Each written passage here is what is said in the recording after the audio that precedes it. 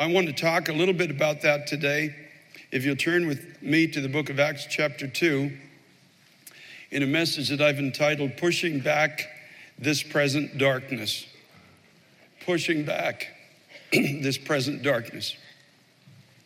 So, Father, I thank you, Lord God, for your evident presence here today with us.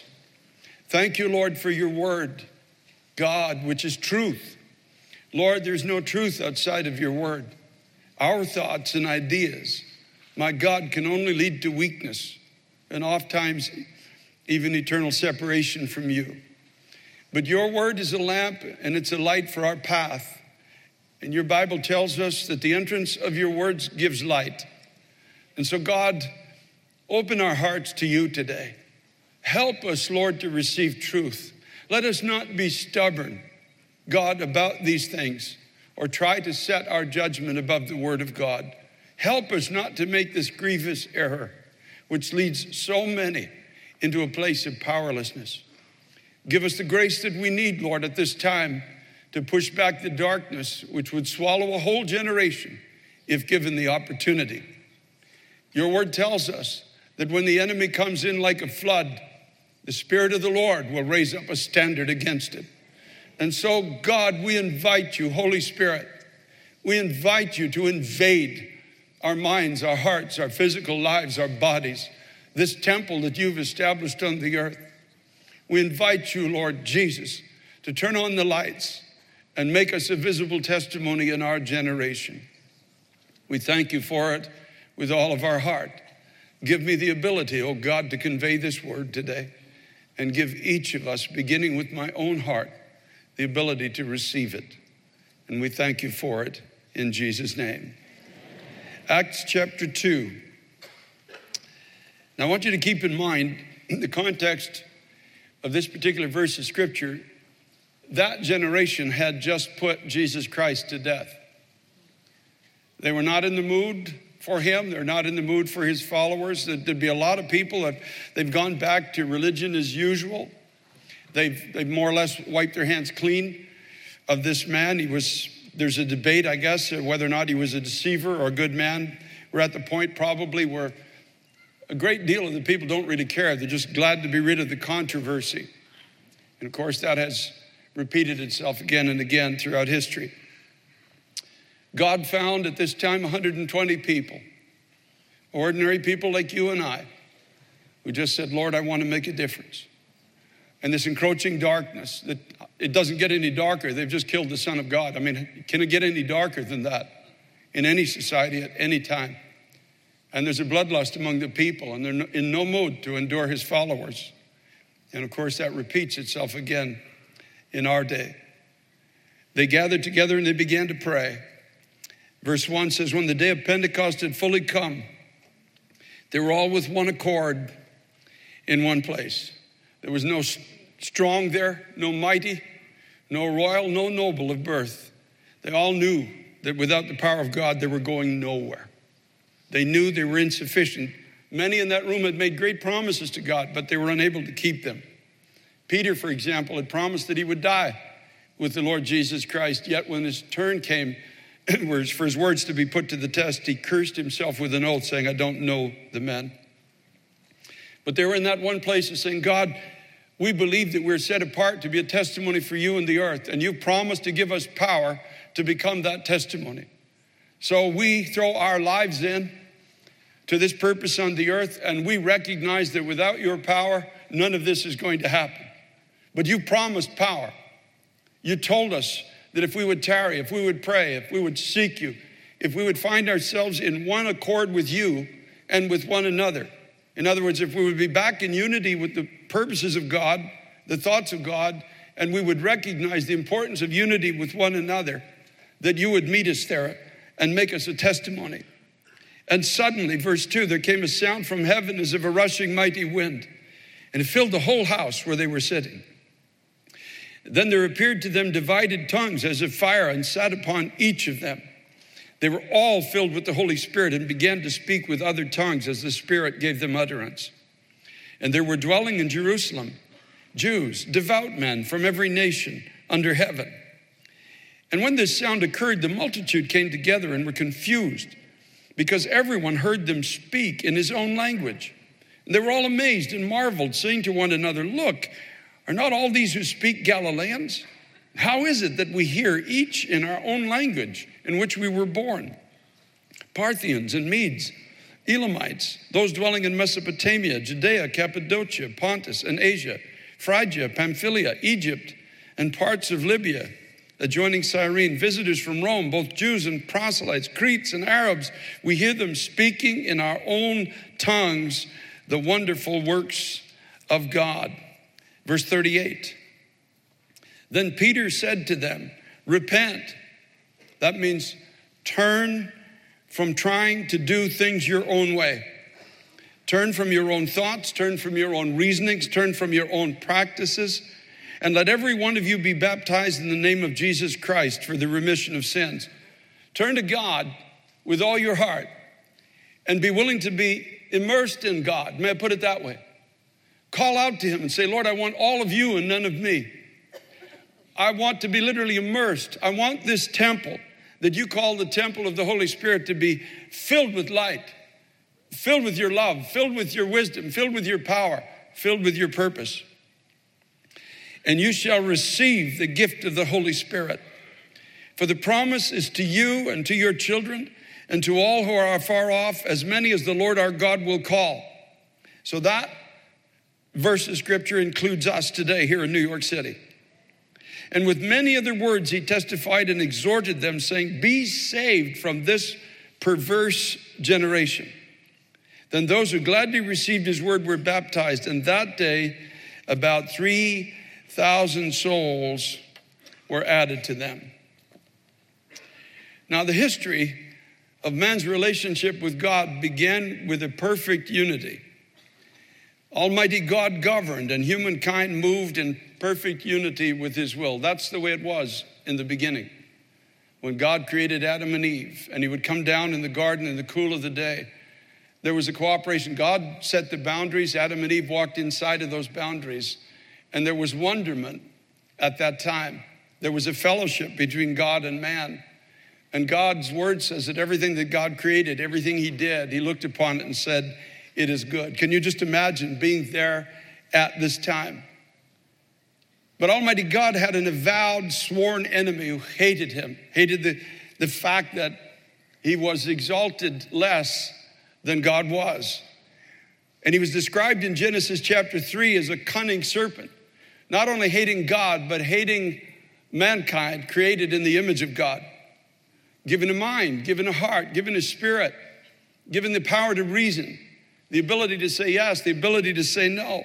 And he came down in that garden with a seething hatred in his heart for humankind, created in the image of God, with a purpose. Jesus said in John 10:10, he came to steal, to kill, and to destroy. That was his purpose. That was his mission in the garden. That's what the devil is here for. That's what he does. Thank God one day he's going to be bound and thrown into a bottomless pit forever.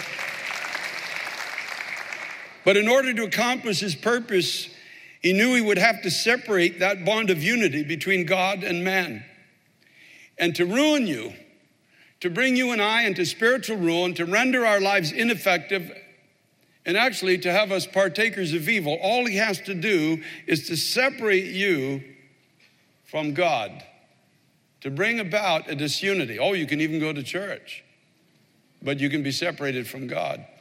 You can study the Bible and be separated from God, just to destroy that unity. And this he did. In Genesis chapter 3 and verse 5, he convinced the first man and the first woman that they could ignore the boundaries which God had set around them and determine by themselves what were acceptable standards of right and wrong. It's exactly how he broke the unity between Adam, Eve, and God. You don't have to live inside of God's rules. You're made in the image of God. Therefore, you can determine in yourself. You can be a judge of what is right and a judge of what is wrong in yourself. And doing this, no harm will come to you. And he succeeded in breaking that unity in the garden. And in Genesis 3:7, the first thing that is introduced into the world when that unity is broken is an awareness and a preoccupation with nakedness. They had a covering of God in the garden. And when humankind sinned against God, the first thing they knew is that they were naked. And thus, we have the introduction with the preoccupation of nakedness, and by extension, the origin of sexual sin. And who can debate that sexual sin doesn't plague this and every generation before it? This preoccupation with nakedness that has spawned a multi-billion-dollar industry called pornography. All of these things that have come just from the separation, in a sense, from God, the disunity from God. In the very next chapter, we see the introduction of envy, hatred, and murder. Remember, the thief came to what? Steal, kill, and destroy. Now, Adam and Eve had two sons, Cain and Abel. The next thing you see is one son's sacrifice is accepted with God and the other one's isn't. And Cain, a seething envy in his heart, got a hold of him, a hatred for his brother, and subsequently, he actually murdered his brother without conscience. When the Lord came to him and said, "Where's your brother?" And he said, "How do I know? Am I my brother's keeper?" There's just a nonchalance. You know, humankind can start to murder without conscience, folks. That's what separation from God produces. Jesus said to the religious around him in John chapter 8, verse 44, who claimed to be the children of Abraham, he said, "No, you are of your father, the devil, and the desires of your father you want to do, for he was a murderer from the beginning." You want your own way, you want your own rules, you want no boundaries, and you will kill to get it. That's exactly what happened. It's why they killed the Son of God, even in the name of religion. This was the beginning of mankind wanting his and her own way, up to the point of taking the life of anyone who got in the way of their objectives. And do we have a more glaring example than the recent law that was just passed in New York State on abortion? Not only passing a law, but looking at our state legislators and the people around, literally patting each other on the back and smiling as they sign a law of slaughter of the innocents, and lighting up a building here in New York City, sticking their finger in the eye of God, daring God to judge the city, might I add. Oh, folks, there's a line you can't cross. God himself said, "You enter into the fields of the fatherless, I will rise and defend them." And remember, the scripture says, "Do not be deceived. Whatever you sow, you're going to reap." And there are three immutable laws of the harvest. You sow what you reap, you sow it later than you reaped it, and you sow more than you reaped. A license to murder. For convenience sake in many cases. Not all, I understand that. But in many cases, just a license to murder. Unthinkable, unfathomable that a society could become so barbaric. After signing this ungodly law, they should have hidden their closets in shame instead of lighting up a building here and celebrating murder. You know, we read in the Old Testament about the abomination of the nations, Molech, how they took their children and they put them on this red-hot idol. Tell me, what makes us any different now in this generation? How do we claim any moral ground? In every society that starts to distance itself from God and moves into the utter depravity starts to sacrifice their children in the name of convenience. Not too far down the road in Genesis chapter 11, people at this time were still able to communicate with one another, but they decided to build a tower, you see, and they're still moving on this quest to be as God is without God. And they ended up in their pride losing the ability to communicate with each other. You can check it out yourself in Genesis chapter 11. They said, let's make a tower up into the heavens. It speaks of humanity trying to be God in itself, because that was the sin that they embraced. We can be God. We can be as God is. So let's build a tower to prove to the whole world that we are godly. We can get into the heavens by our own strength. The Lord came down, and we see the introduction of another consequence of being disunified with God, a level of division among people got into this world where suddenly they couldn't communicate with one another. And let's take a look at our society today. We see a preoccupation with nakedness and sexual sin. We see envy, hatred, murder, division, evil speech, lying has become the order of the day. Now we see the killing of innocents coming our way, and don't anybody try to suggest there's any ability to communicate anymore. We see division coming into our society on almost every level.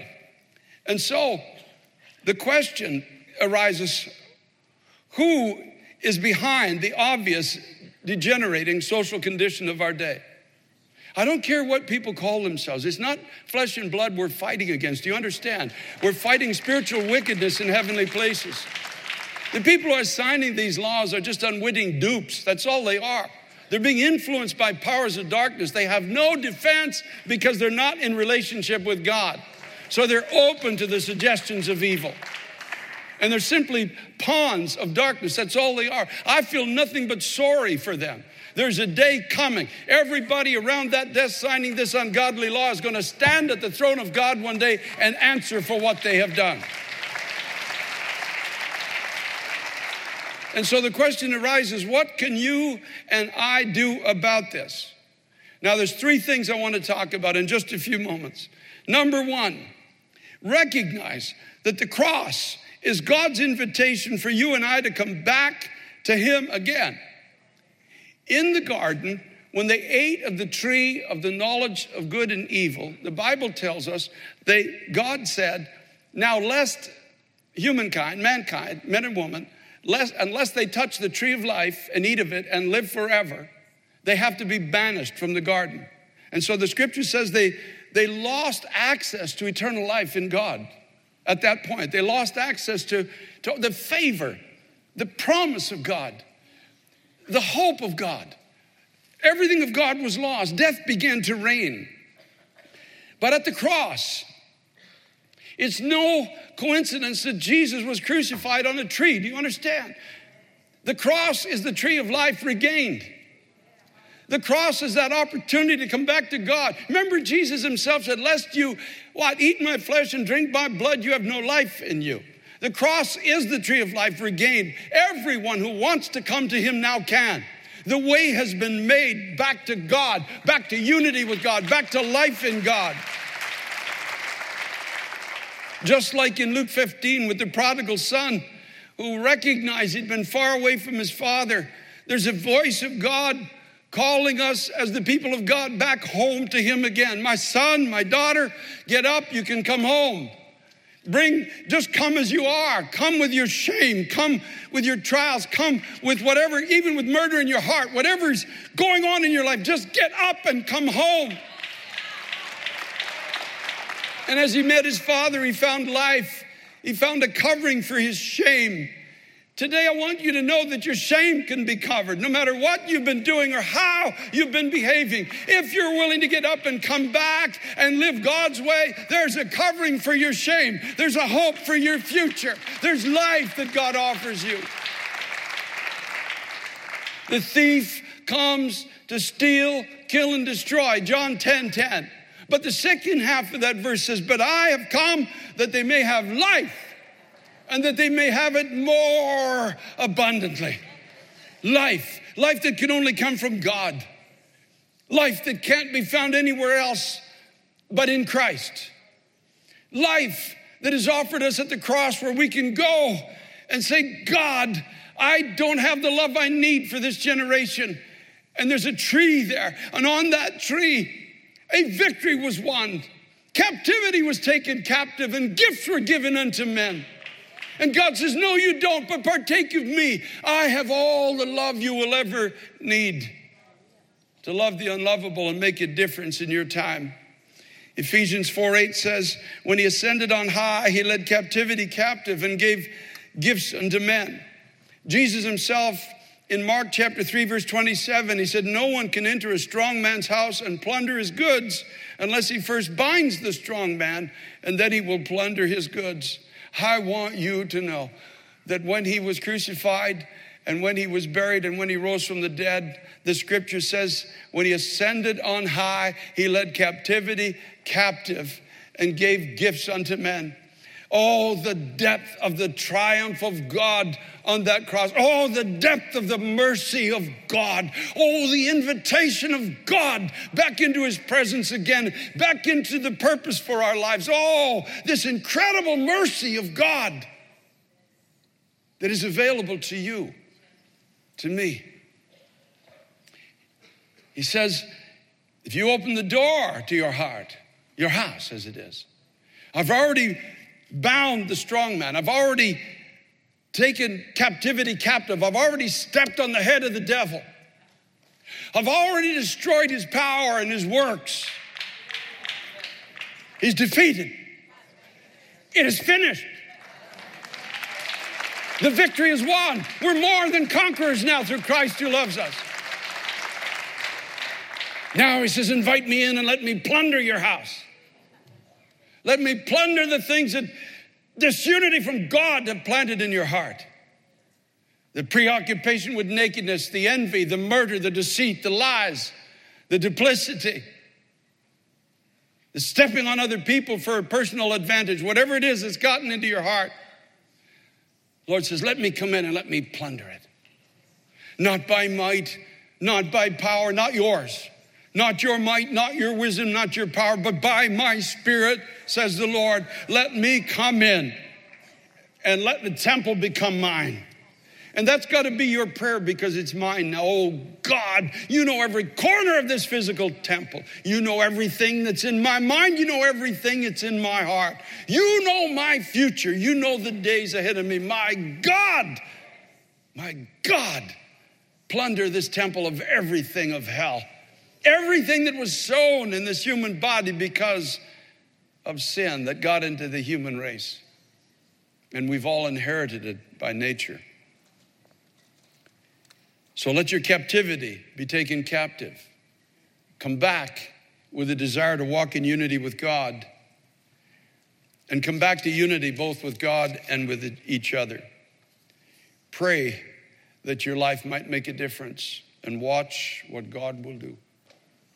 It's an amazing thing because you remember when they built the tower and tried to be God, in a sense, in themselves, the end result is that they were confounded and couldn't communicate with each other any longer. Their speech was confounded. They lost the ability to communicate and relate. But what happened in Acts chapter 2? When there's a recognition that Christ is the only way to heaven, the power of God is the only power that exists to live a victorious, saved, and abundant life. Suddenly, God comes and fills the whole house. Oh God, I want to tell you something. This generation needs you. This generation needs a church again. Enough games, enough religion, enough goofiness in the name of God and his house. We need to be filled with the Holy Spirit. We need to do it God's way for God's reasons and for God's purpose. Now, you remember what happened when they tried to be God in themselves? They lost the ability to communicate. Now what happens when God fills the temple? And there's a recognition, not by might, not by power, but by my Spirit. What's the immediate first evidence fruit? What was lost at the Tower of Babel is now regained. I hope you see it in the scriptures. They now have the ability to communicate again with other people, of other cultures, of other tongues. They see the disunity starts to be broken and unity starts coming back together in God. And suddenly you find yourself with a desire and a divine ability to speak to people that you've never been able to speak to before. You're suddenly communicating. You're communicating by the power of God. You find yourself in foreign fields. You find yourself in places, neighborhoods that you're not familiar with, and you find yourself speaking. You find the people standing in wonder, say, how does this person get the power to do what they're doing? That's what happened when David Wilkerson in 1958 came in to some of the worst areas of New York City and started as a skinny Pennsylvania white preacher speaking to Black and Latino gangs, and he had nothing in common with them. And they're wondering why. How is it that this man's words are touching my heart the way they are? A sudden ability by the Holy Spirit. An enablement by God to go where we've not gone before. To speak to people we couldn't speak to before. Suddenly, this inability to communicate because of sin is destroyed, and we come back together, and there's a compassion that's birthed of God in the heart of every man, every woman, every child. And God gives us the ability to speak where we haven't had the ability to do it before. We hear them speaking in our own tongues the wonderful works of God. We hear them speaking in words that we can understand.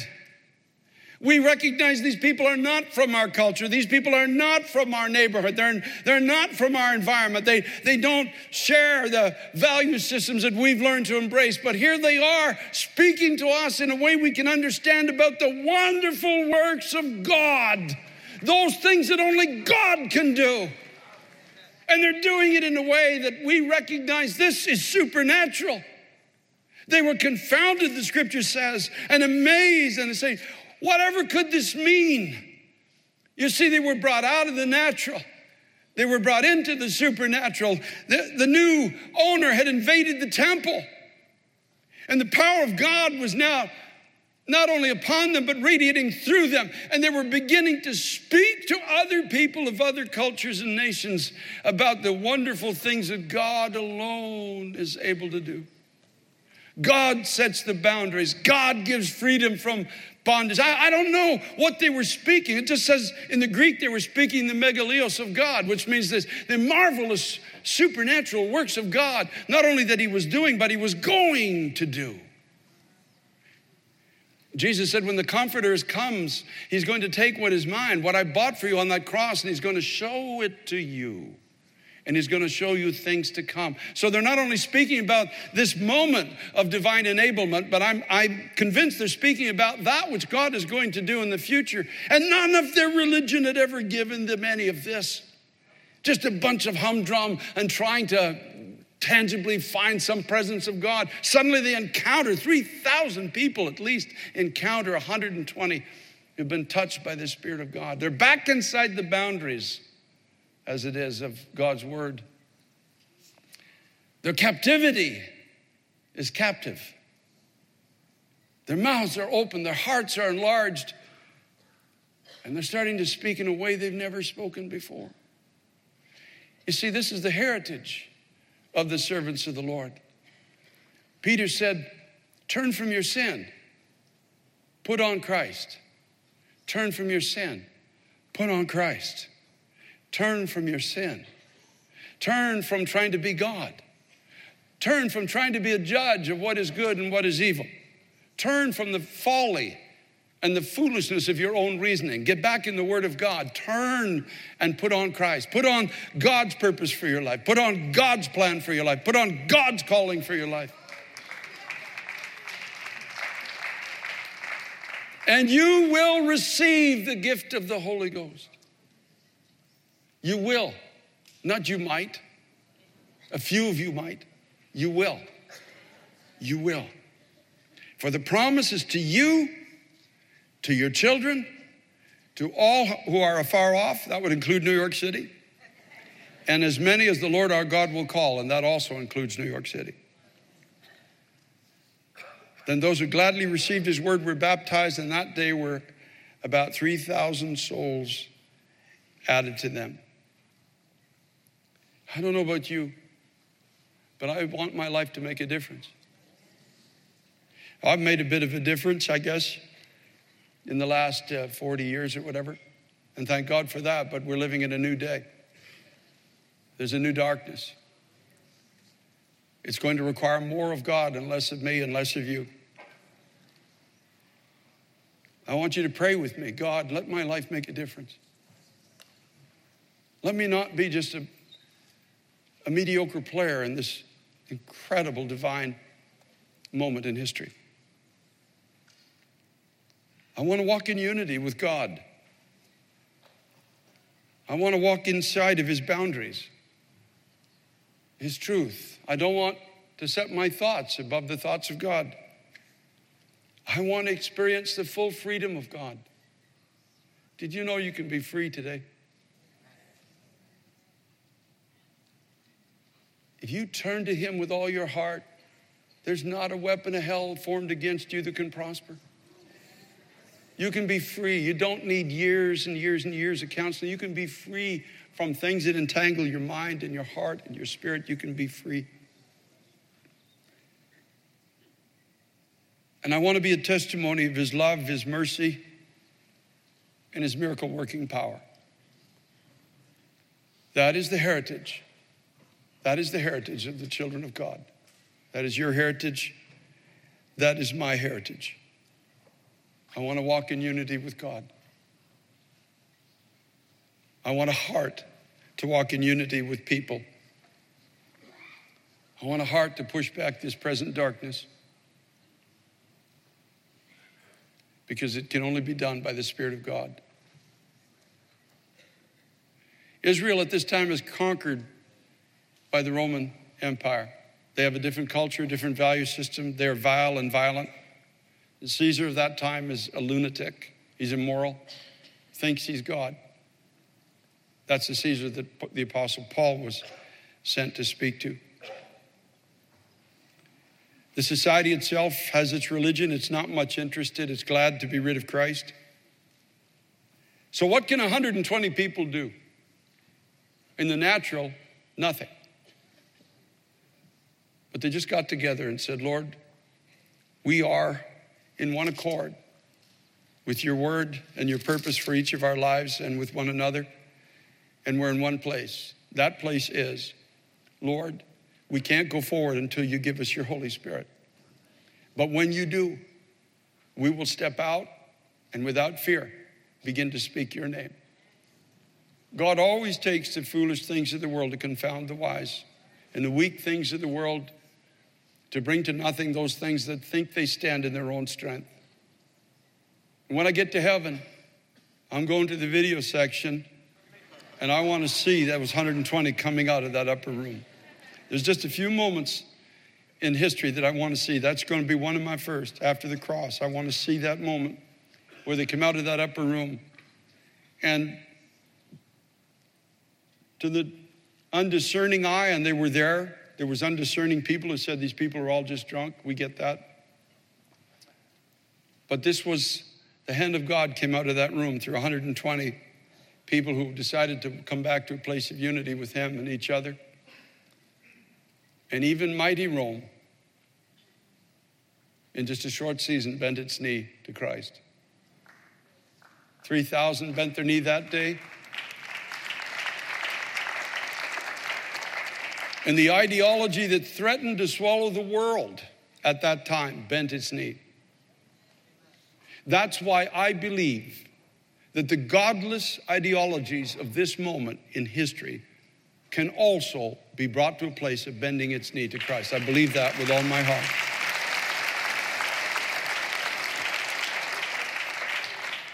But it does depend on you and me, what we choose to do. We have a part in this. And so I want to give an altar call this morning. At home, in the annex, in our campus fellowships, and here in the main sanctuary. For people to simply say, God, I heard you this morning, and you visited us so powerfully during the worship time. You bore witness, Lord. You bore witness that you were going to speak to us today. So, God, help me, wherever I am, to come back into the boundaries of unity with you. Help me, Lord, to boldly approach the throne, to find grace in my time of need, as your word tells me I should. Help me not to be sold short of what you have for my life, God, when you have promised me eternal life and abundant life. This is your promise to me. Help me, Lord, not to carry on creating my own value system of what's right and wrong. Help me, God. Help me, God. Help me, God. I was praying on this platform this morning and I said, God, whatever it costs me, I no longer care. I throw my life in with this prayer. If it saves one baby, then it's worth it. If it saves one marriage, if it brings one prodigal son or daughter home, It's not about the numbers. It's about the fact that maybe, just maybe, if I throw my full life in with the kingdom of God, and whatever that's going to cost, that it will make a difference for somebody. The rest is up to God. So, Father, I thank you, Lord, for speaking to us today. I believe that most people here have ears to hear. We recognize the darkness of this present moment. God, help us as your people, Lord, to rise up in the power of your Holy Spirit and make a difference in our generation. Take timidity out of our hearts and give us the courage to believe that it's worth living for the sake of God's kingdom and the souls of men and women and children. Push back this present darkness, Lord, through our lives. Bring us together to pray and to fast and to believe. God, we need your Holy Spirit more than we've ever needed you in our lifetime. There can be no victory without you.